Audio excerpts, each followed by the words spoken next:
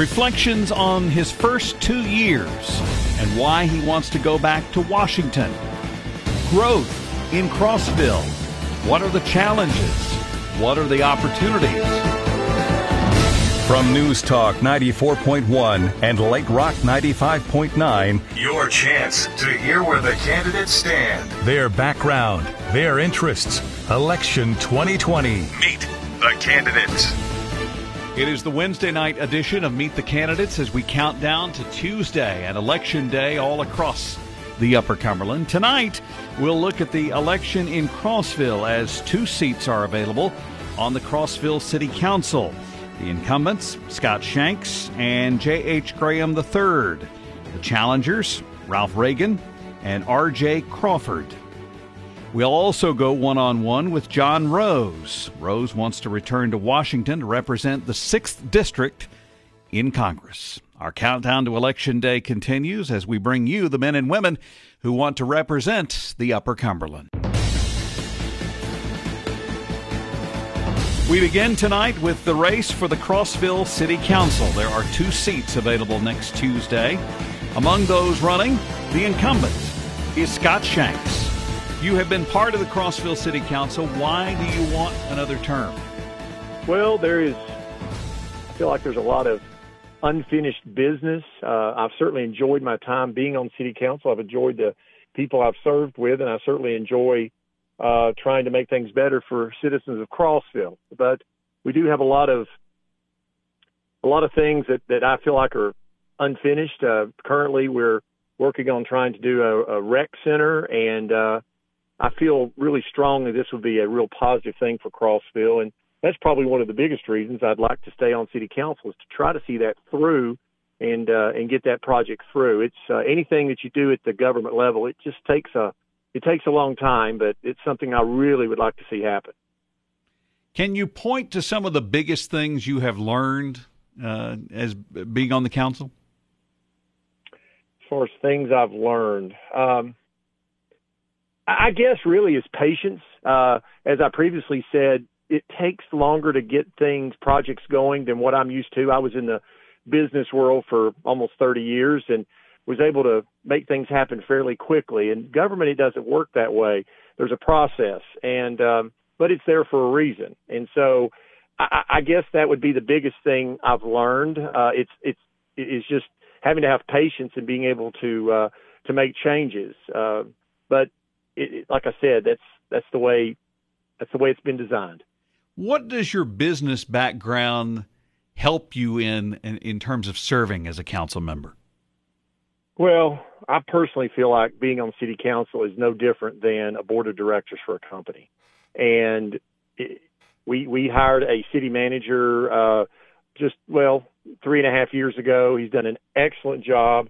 That's one of the big issues we've had in our city is going through city managers. We've been through so many over the years and just trying to get some stability. And I feel like we have a very stable council, and we have had one, and I want to help to keep it that way.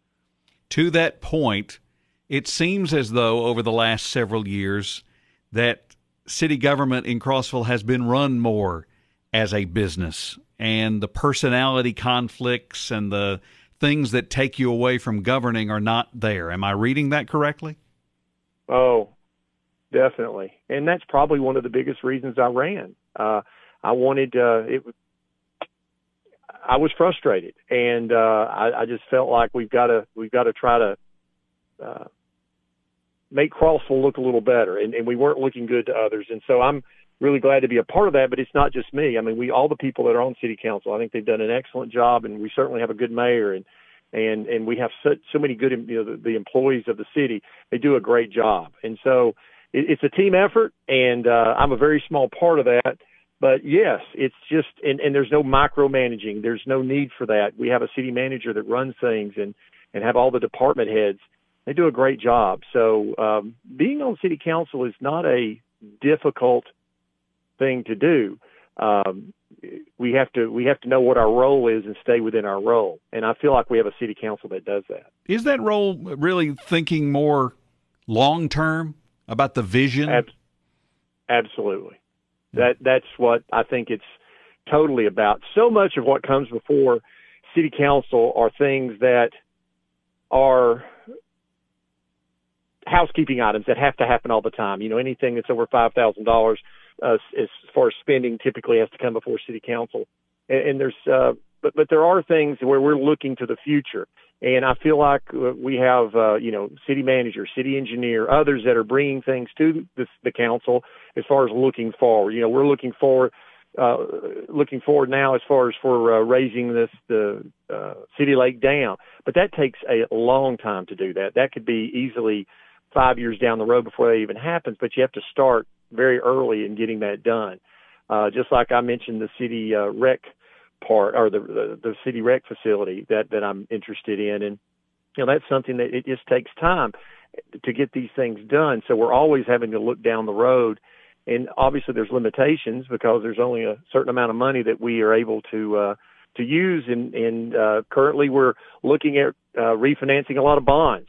And we're doing that to help us out for doing other projects in the future, get our payments down to a point where we're able to do other things. A lot of that's more in the water area, but still in the general fund area also. I really am a big thing for me is doing things to help the perception of Crossville. I feel like having a vibrant downtown, which we have a pretty good downtown, but I think it could be better, and things that we can do to help the downtown, because if we have a vibrant downtown, then the perception is Crossville is really a good place, because when people are driving through and so forth, they see that.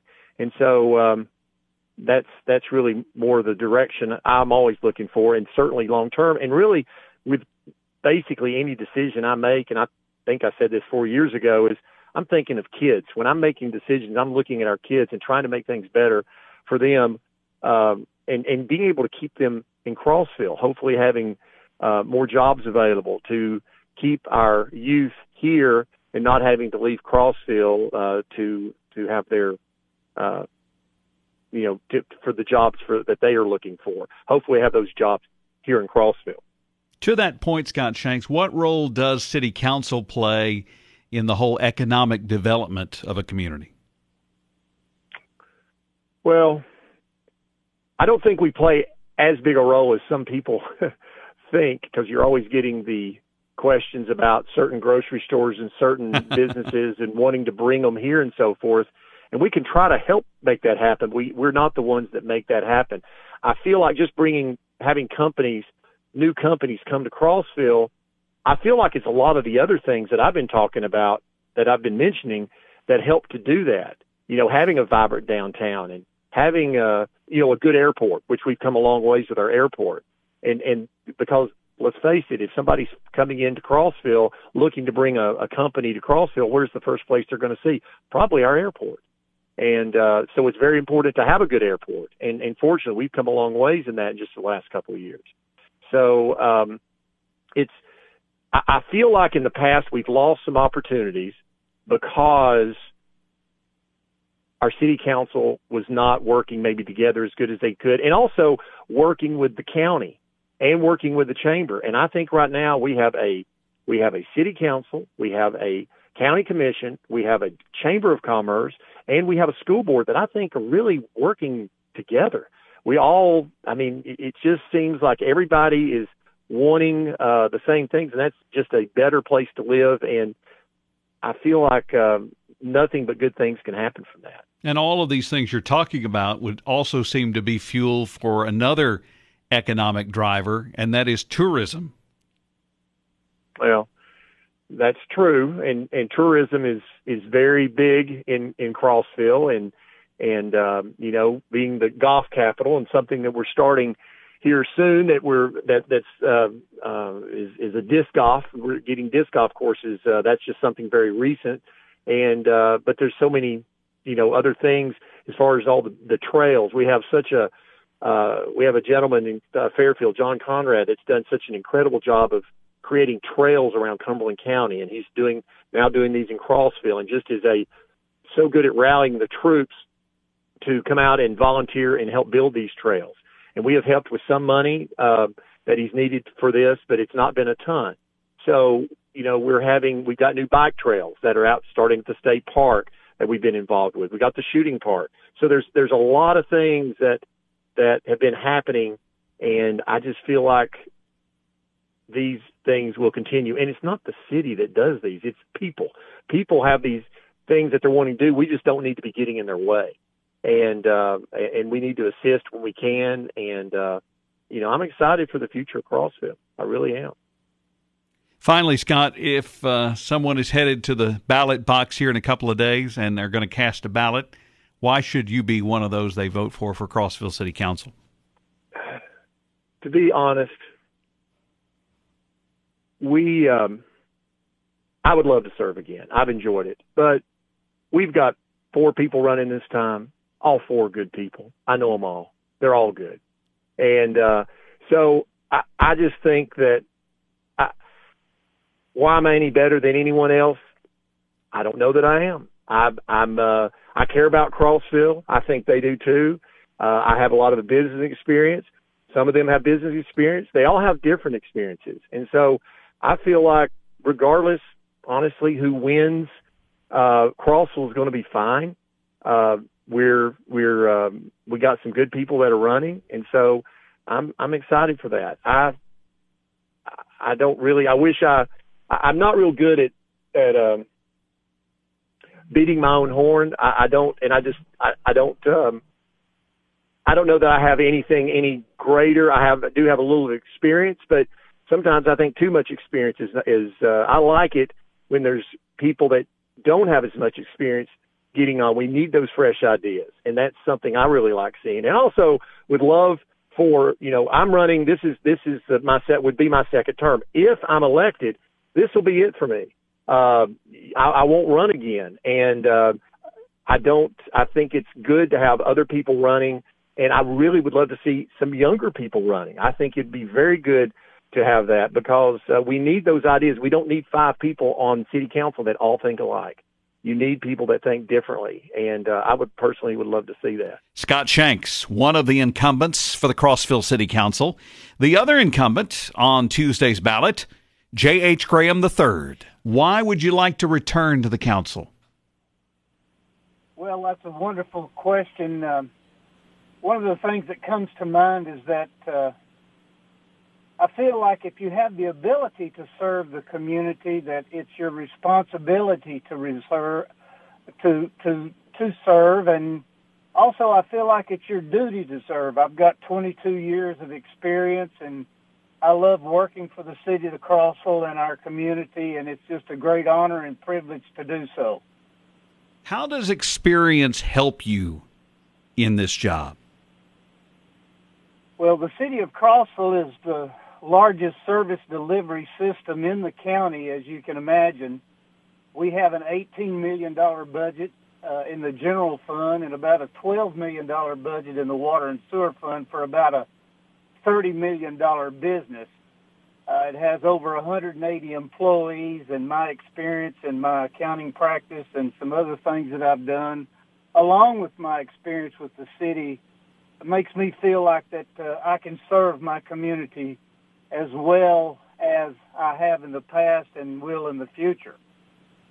You mentioned the term business, and in watching and listening to council meetings over the years, I get the sense that that's kind of how you approach decision making. Is that fair? It is fair because we have to match the sources of our revenue to what needs to be done. We have several capital projects in the city of Crossville right now that need watching and caring for in a business-like manner. Several years ago, in 1981, while I was on the Planning Commission, we designed road projects in the city that would cover the perimeters where people could get back and forth to work, that they could get to school on time. And it's very important to me that you can get to work on time, of course, and the way you do that is with a great road system. And the Northwest Connector, which has been going on for several years, we've completed Section 2. Section 1, we're working on Section 2, and Section 3 is the road between 127 and Genesis, which I hope to be called Restaurant Row in the future. One of the areas as it relates also to infrastructure is making sure that Crossville has access to water long term. Are you optimistic about what you see in terms of the planning for that? Well, we sure are. They've called me the water man of Crossville for 20 years. And the reason is, and you can look at Atlanta or Birmingham to see what kind of a water situation that they have, but we have to have, because we don't have a large river in Crossville, we have to have resources which would include a reservoir. As you know, we have Lake Holiday and Meadow Park Lake to draw from, but we are designing our infrastructure in Crossville to take care of 100,000 people in this community. And doing so, water is a must. That's why we must raise Meadow Park Lake in the near future so that we can provide for that. One of the issues that has been talked about a lot in the last several months and is continuing to gain steam is recreational opportunities and really more of a plan of where we're going to go with recreation. What are your ideas, J.H., in that area? Well, the master plan has been updated for over 20 years to include baseball, softball facilities, soccer facilities. As you know, we've just built the splash pad for recreational purposes. That's been a wonderful addition, but it's now time to look at an indoor facility, which would include indoor swimming, an Olympic-sized swimming pool. But what we want to do is match resources and the ability for those. We believe that people that use what we have to pay for them. So we're trying to match what we can do as far as these capital improvements to what we believe people will pay for and what the city can afford. Is Crossville doing everything that it can to maximize tourism as a tax resource? Isn't that a wonderful question? We've been in the tourism business since the mid-'60s. Cosby Harrison started us off in 1958 with Lake Tansy. Do you know that tourism in Cumberland County amounted to $132 million in direct tourism expenditures last year? And what that means is it creates 1,095 jobs in 2019 and produced $30 million in payroll. What tourism means for these industries in Crossville is we expect more jobs to come in. One of the things that I keep harping about is tourism and retiree recruitment. And there are 10,000 people a day retiring in the United States every day, and that will continue for the next 15 years. We want those folks to give Crossville an opportunity to serve them. J.H. Graham III is one of the candidates for the Crossville City Council. Do you like the way that the council is working together currently and also with the city leaders, but also with county leaders? Well, what a wonderful question. As you probably knew, we have had councils in the past that did not get along very well, and it caused a great deal of anxiety for us. That is over with. I enjoy coming to the council meeting. We've got some great men on the city council right now. Great women have been on the city council. Pam Harris is one of our best ones, and I just must tell you, it's a privilege and honor to serve with those gentlemen. If someone is headed to their precinct to vote next week, why should they cast their ballot for you? Well, I really appreciate that. I have great experience. I have a great love for my community, and I have the time to do it. I'm in semi-retirement right now, and I've got plenty of time to work for the city, and I feel like I can do a great job working for the city and the city taxpayers. You know, we want to be sure that we keep property taxes low. In 30 years ago, we had about approximately $50 million of assessed property in the city of Crossville. It would not surprise me to find out next January that we have $500 million worth of assessed property. And what that means is you can reduce the property taxes from $1.70 like it was 30 years ago to keep taxes in the mid-50s. And that's what we've been doing for the last 20 years. J.H. Graham III, one of the candidates for Crossville City Council. J.H., we appreciate the time very much. Thank you very much. Appreciate it. There are two challengers in the race for the Crossville City Council. One of those is R.J. Crawford. The other is Ralph Reagan. Ralph Reagan, thank you for being with us. Thank you for having me. Why are you seeking a seat on the Crossville City Council? Well, there's several reasons, but one of the reasons is we all, I guess, have visions and ideals of what our city should do. And my vision is going out into different avenues than some of the other visions that the other men have, but still, they're the visions that I believe will help grow the city and bring us together with the county and the city together where we can work parallel with each other. Can you tell us a little bit about yourself and what brought you to this point in your life? Well, I've been working in the city of Crossville here in Cumberland County for over 32 years altogether. I was pastor at First Baptist Church, and I just saw the need going on the outside, and it needed to be taken care of in a lot of ways. So I moved out and started a ministry where we could help people to find the people, get into homes and to help furnish and do different things for people to be able to help them get into jobs and housing. And so I saw a lot of avenues to be able to do that. And then I saw a lot of blockage in a lot of different ways of so I wanted to try to bring down the barriers between each other to where we could be able to help each other in a better perspective in our lives.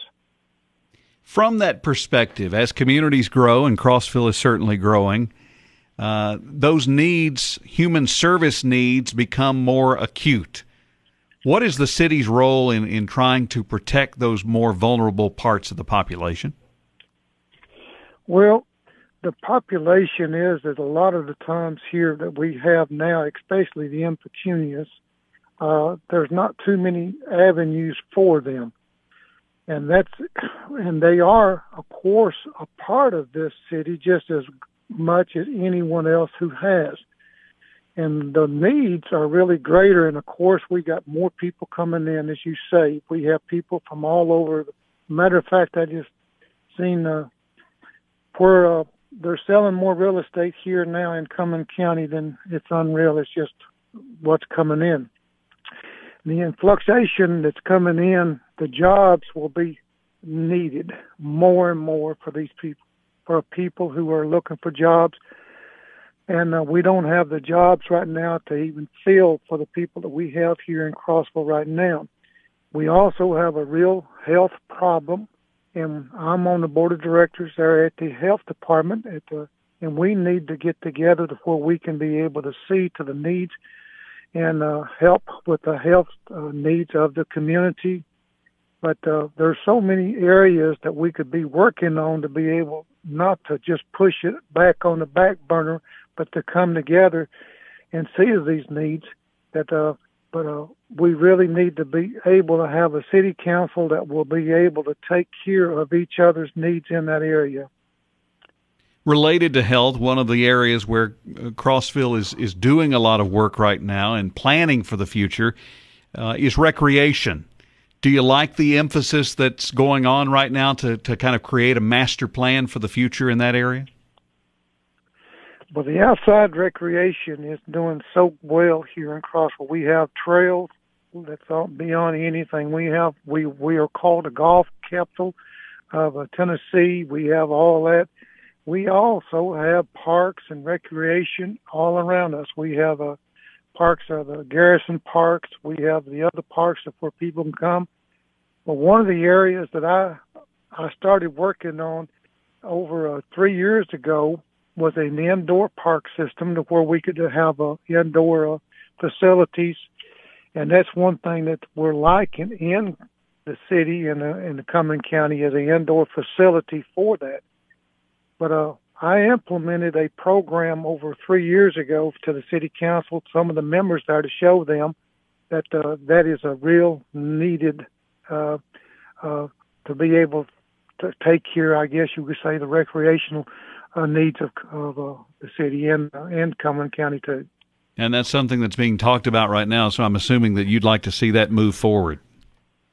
I would love to see it move forward. With the issue of the cost, we need to be able to make sure that the cost will not be implemented on taxes to where the taxes would be so raised so high that some of the people, especially the elder people and the people who could not afford it, it will be a burden on them. We need to look at other avenues to be able to get the resources for the money and not borrow or to be able to especially put too much of a burden on the people who don't have the money to pay the taxes now. To that point, Ralph Reagan, how do you examine expenditures and potential growth opportunities and that sort of thing? How do you look at those things and try to make the best decision for the people of Crossville? For the growth, you mean, and for the jobs? Just anything. If something comes across your desk that you have to evaluate, how do you try to do that? One of the issues we have is we in the growth in Crossville. Of course, I've already mentioned that the jobs are few here, and the jobs are not opening up as they should be. I believe that we need to make sure that there's new businesses coming into Crossville. There's businesses that's wanting to move out of the bigger areas now and move into the smaller places. Right now, we have an opportunity to grab these industrials and these businesses that wants to move here. One guy told me we don't have the restaurant facilities that we need here. Restaurants are wanting to move in here. There's other programs that wants to move in here to be able to help. And we've got to see to it that we can get the ones that need to come here, and you need to work it out in that way to where we can see more job growth plus more business growth. And with that said, that would bring more income in for the businesses and stuff to be able to help with the indoor facilities like a life center. But we also need to be working to where we can be able, with the health of Crossville and Cumberland County, in a way that we can be able to accept the responsibility through the health department and through the hospitals and the other places here to be able to come together to see the hot spots on the COVID-19, the other issues that's going on, to where we can put a damper on some of the things that's going through, especially into the virus that we've been handling. And I believe if we have a point in our place in life to where we take care of that, then the other people will see that we're really interested in bringing people here to work and keep them safe. Finally, Ralph Reagan, is there something about your experiences, about your outlook, that you believe is unique to the group of candidates for these city council seats? The men that are running, I don't know one of the men, but I will say this. I believe that it's really sad that we run for office, and we've lived here in Crossville for so long, but still we don't think about helping people until the election year. But at the election year, when it still comes open, we want to help. We want to bring businesses in. We want to do this and we want to do that to help the people. But we've never done it since we've been living here. And I don't understand that perspective of a man running for office. I believe a man running for office, he should be living here. He should be anchored in Cumberland County and Crossville. He needs to be a resident of Crossville for a long period of time. And he should know our culture, and he should know the people that live here and what we're looking for the future. One of the candidates for the Crossville City Council as we head to the polls. Ralph Reagan, thank you so much for sharing your perspective today. Thank you, and God bless. Meet the Candidates continues from Newstalk 94.1 and Lite Rock 95.9 as we count down to Election Day. Let's sit down with John Rose. Rose has spent the last 2 years serving the 6th District, including the Upper Cumberland, in the United States Congress. And now he wants to return to Washington, representing District 6.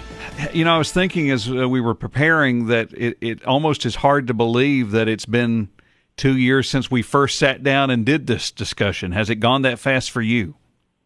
It really has. The last 2 years have just been a whirlwind, so it's really hard to believe, but it's been very interesting and very fulfilling, and hopefully I feel like we've done a good job for the people of the 6th District of Tennessee. What would you say are some of the biggest learnings that you have had over those 2 years? Well, regretfully, one of the things probably that's been a real eye-opening experience for me is the degree to which the majority controls what happens in the House of Representatives. I probably had never really had a reason to ponder that, but Nancy Pelosi, as Speaker of the House and leader of the majority Democrats in the House, she controls the agenda. She controls what we discuss, what we vote on, whether or not we can amend the bills that come to the floor, and really every other aspect of how the House operates. And so that has been quite a stark learning experience for me. How much of your job as serving this region is about working on issues and problems that people have?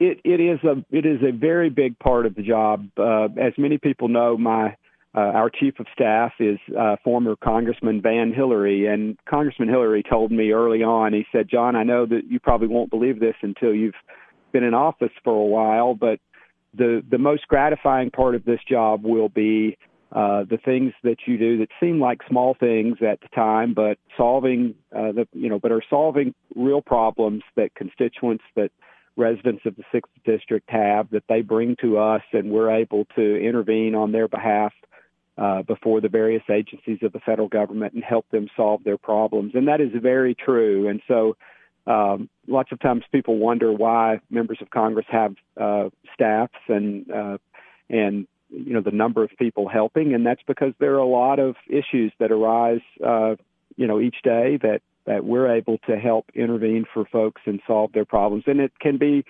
something as simple as obtaining a passport in a timely fashion to more critical issues like helping a veteran receive the benefits that they need and that they've earned from their service to this country. And so we have seen that. Indeed, I've learned that lesson already, and we're happy to work hard every day to try to solve problems. Not every problem are we able to solve. The bureaucracy is difficult to navigate, as many people have learned the hard way, but very often we are able to intervene and help people get to the solution that they need. John Rose is our guest on Meet the Candidates. If you were to point to some things that you're proud of that you've accomplished during these 2 years, what would they be? Well, that's a very good question, and I think, I ran on the, platform of taking Tennessee values to Washington, helping to get Washington out of Tennessee, and one of the ways in which I believe that I've been working to accomplish that is by helping to support the president. It's difficult to point to legislative wins when you're in the minority because, as I mentioned early on as we started the interview, the majority controls the agenda, so it's hard to get legislation before the House. But we did succeed in getting one of our bills into the NDAA last year, and it became law, which improves the protections that are in place to help stop terrorist organizations from using the international banking system. And so we're very proud to have that achievement done on a bipartisan basis. And one of the things that people don't realize, because I guess the news media typically focuses on the points of disagreement, but there are many points of agreement. So there are many times when we're able to bring bipartisan groups together and accomplish things. So that's certainly something that I would point to that I think we've accomplished. We've also accomplished a lot of the things that we're able to do by simply prodding the administration or prodding the Congress, the leaders of Congress, through joint letters from members of Congress. And so we have signed on to a lot of those letters, led some of those letters in many cases. And, so what I would describe as small but significant wins that we're able to achieve from time to time with respect to those initiatives. During this coronavirus pandemic, we've worked with colleagues on both sides of the aisle with respect to the relief that we've been able to provide to small businesses, to persuade the Treasury and the SBA to change their procedures and their approach to how those loans that they've made, in some cases to our small businesses or other relief measures, have been implemented. And we've achieved some successes, some important successes there as well.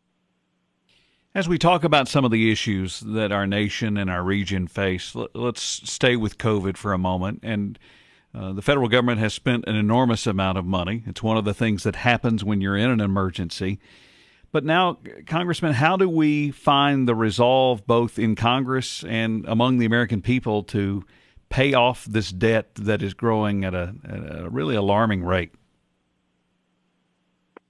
Well, it is troubling, and there is an old adage that when you find yourself in a hole, the first thing you've got to do is quit digging, and so that's very, very true for this, for where we find ourselves as a country. A lot of people like to talk about reducing the debt, but we can't reduce the debt until we quit increasing the debt. So that's really the first step, and I'm hopeful about that. Frankly, I think it can be done. But it's going to require a concerted effort and a group effort from the population at large. We've all come to expect too much from the federal government, and so if we're going to get this under control, we've all got to come to understand that the federal government can't do everything for everyone, and we've all got to learn to accept less. And it's a very important first step. When I speak to groups across the district, and I spoke to 2 or 3 yesterday, and I get this question often, and that's the way I always began talking about it. And then we've got to change our mindset, the mindset of the bureaucracy in Washington, and frankly, that includes also getting constituents and groups to understand, and members of Congress to understand that we can't just put programs on autopilot and expect that to work out well. So we have way too much of the federal budget that the Congress doesn't visit on an annual basis to consider.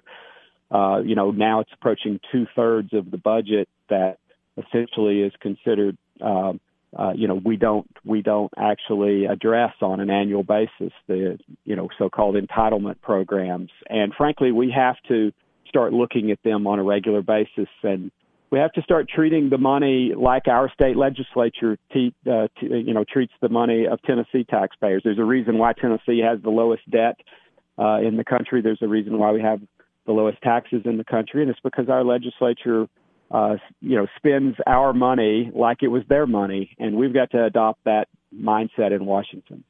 I was thinking as you were talking that, everybody is about lowering the debt and decreasing government spending until something that they are interested in is about to get looked at.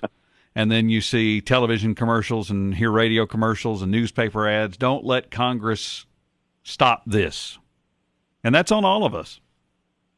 It really is. We all have our, sacred cow, so to speak, that we want to protect when it comes to the federal budget, and we've all got to expect less from the federal government. And frankly, if we don't make that decision proactively in the next few years, it will be forced upon us at some point in a way that is not pretty for the country and not good for our children and their children's children. So we need to get control over this. We did it in the 1990s, the late 1990s, and frankly, it was not as difficult as some might have imagined. We've just got to we've just got to put in place some understanding that we're going to control the rate of increase of the federal budget. And that's all that they did in the 1990s. And then that, coupled with a surging economy, brought us into surpluses in a fairly short period of time. It's going to be a little more difficult this time because we've dug the hole deeper in the meantime. But, if we would get control over spending and limit the increases that we take on each year, and then combine that with a thriving economy. And I'm hopeful. President Trump brought us the best economy in my lifetime, arguably the best economy in the history of the country, and he did that while also negotiating better trade deals around the world and securing our border and honoring our commitments and obligations to our treaty partners around the world, and also bringing home troops. And so we can do that again. The coronavirus has knocked us off our stride a little, but we see the recovery going well, particularly here in Tennessee, where we're all the way back down to 6.3% unemployment. We started out at 3.3, we went to 15.5, and we're back down to 6.3. So truly the V-shaped type recovery that the president has indicated he wants to achieve, and I think we're well on our way to doing that here in Tennessee, and the country is doing well too. We've just got to get our businesses back open and our schools back open, while also taking the necessary precautions to keep people safe. Let's talk infrastructure, and one only has to drive to Nashville to understand the challenges that growth has as it relates to infrastructure. Do you feel like the federal government is doing what it needs to do in terms of roads and bridges and highways to make sure that those things are taken care of? I don't believe we are at all. As I travel, as you describe, on the interstate highway system, and of course we have some projects going on between here and Nashville now, but, most of our interstate highway system, not all, but most of it, is almost as old as I am. I'm 55. And, as a youngster growing up, of course, the interstate highway system was being completed, not all complete, but was largely complete at that time. And much of it has not been enlarged or expanded, in those 55 years. And if you think back to that time frame, the mid-late 1960s, if we had gone back 55 years from 1965, so you do the math there and think about what year that would have been. And if we had gone back, and if the road system in this country had not changed in that prior 55-year period, imagine what it would have looked like. And yet we have not made the level of investment we should in our infrastructure over that period of time. And so we need to make a major investment in infrastructure. Now, we're going to have to pay for that, and folks just need to understand that. One of the other mistakes that the federal government has been making is that they haven't been providing adequate funding or an adequate source of revenue to fund infrastructure, and that's part of the reason we haven't been getting the job done. So, while none of us like taxes, obviously we need to pay for that, and Tennessee, I think, has shown, again, leadership to the nation by at the appropriate time, stepping up to the plate and adjusting the fuel taxes that we have to pay for badly needed infrastructure. And the federal government we need to do the same thing. We need to make sure that there are the resources available, and then we need to prudently apply those resources to the areas that most need them. And so again, thinking about our interstate highway system, I think we've all found ourselves stuck in traffic at some point on the interstate highways, and certainly here in the Upper Cumberland, we need good roads to reach to, every county of the 6th District. There are 19 counties in the 6th District, and a number of them do not have adequate major transportation routes in and out of those counties. And so that's a priority of mine to see that happen, and have made that clear in Washington, and we'll work hard to try to achieve that. John Rose, another form of infrastructure that, again, has hit us hard as it relates to COVID is broadband access. And sometimes I think we all get complacent in thinking, well, everybody has internet. And we have seen it through the school systems in the Upper Cumberland that is not the case, that not everybody has that access. What role does the federal government play as a partner with state governments, local governments, and then also the private sector to try to encourage that? Well, you're exactly right, and it is another very important form of infrastructure for our country, and that has been brought clearly into focus by coronavirus and the number of students who are, asked to go home and try to learn from home, and if they don't have an adequate broadband connection, then that makes that very difficult. But also our business and industry and workers who've been asked to work from home, they need that as well. And so what we've seen is that if rural Tennessee and Tennessee at large and the country as a whole is going to be successful economically going forward, we've got to make sure that we have in place a plan and programs to make sure that we have broadband, cutting-edge broadband infrastructure in place across the country. And we need to, that's not just a one-and-done exercise. We need to make sure that we have in place the programs to make sure that we stay at the cutting edge, and it's good for the country, it's good for Tennessee, it's good for the 6th District. We don't have that presently. We have kind of a patchwork of programs in place. Tennessee, again, has in some ways led the nation in addressing this issue. So in some regards, we're better off than other parts of the country. But we do have, unfortunately, pockets all across the state that still don't have the broadband access that they need.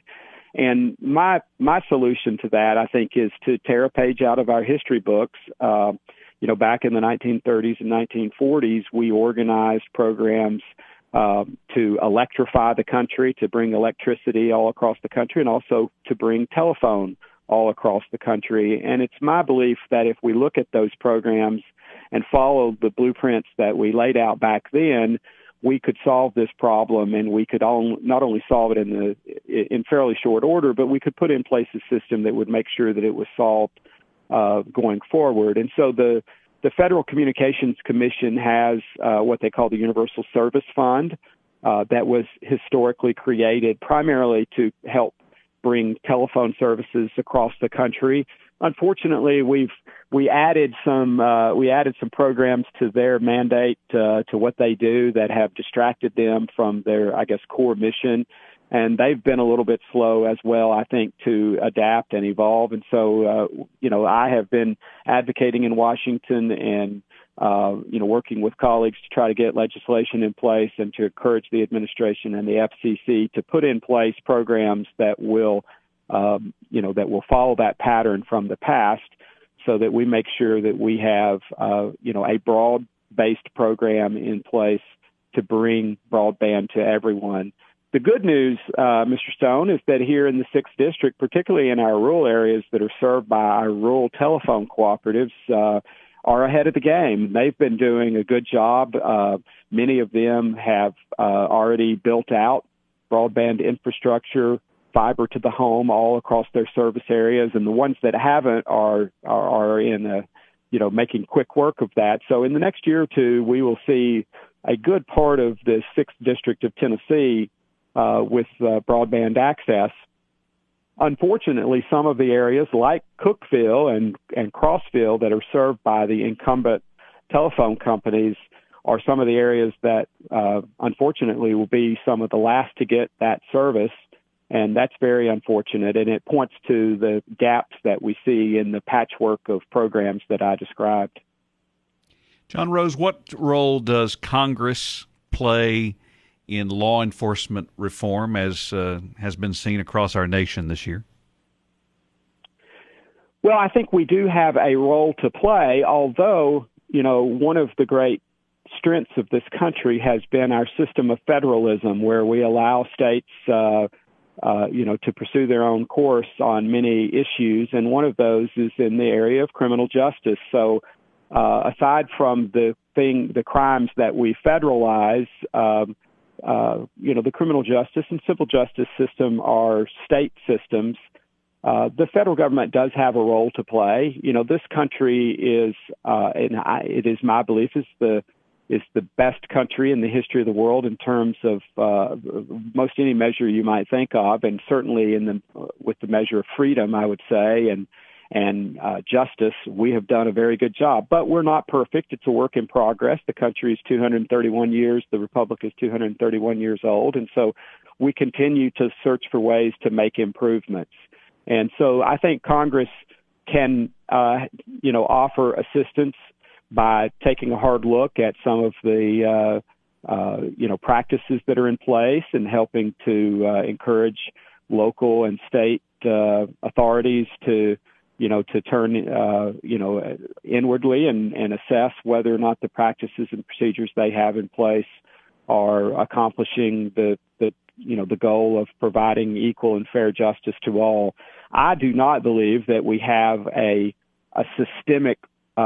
problem of systemic racism in the country. Certainly there are problems, pockets, individuals that are out there, and that's going to always be true. And so we need to have programs in place to help identify those things, and we need to call them out when we see them. But we also need to know that our system of justice works. Sometimes it works slowly, but oftentimes, when we jump to conclusions too quickly, we make the wrong choices. And so we need to give our system of justice time to work, time to ferret out the facts and apply our laws equally and fairly. And when we see when we get in a hurry and we see sometimes we get anxious and individuals get a little overwrought about wanting to see instantaneous justice, then that's when we see some of the problems emerge. And that's not the way our system was built to work. It was built on the presumption of innocence for everyone. And there's a system that works its way and deals with these issues, and oftentimes not as quickly as we would like, but in the end, I think in a fair and balanced manner. And we need to make sure that at the federal level that we're encouraging the states and local governments to let those systems work and not short circuit them. And then when we see problems emerge there, where the federal government can weigh in, we need to either provide assistance or provide encouragement. For complete coverage of Election 2020 and the news that matters to you, follow Newstalk 94.1 on Facebook and Twitter. If you missed any of tonight's interviews with John Rose, Ralph Reagan, J.H. Graham III, or Scot Shanks, they are available on our website.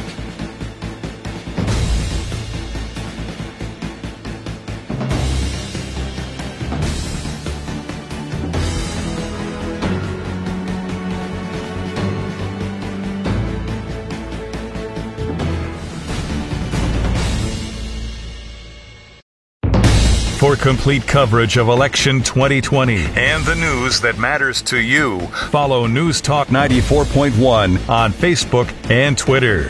Tomorrow night, the Democratic candidate for the U.S. Senate. Plus, we'll explore the issue of liquor by the drink in Allgood.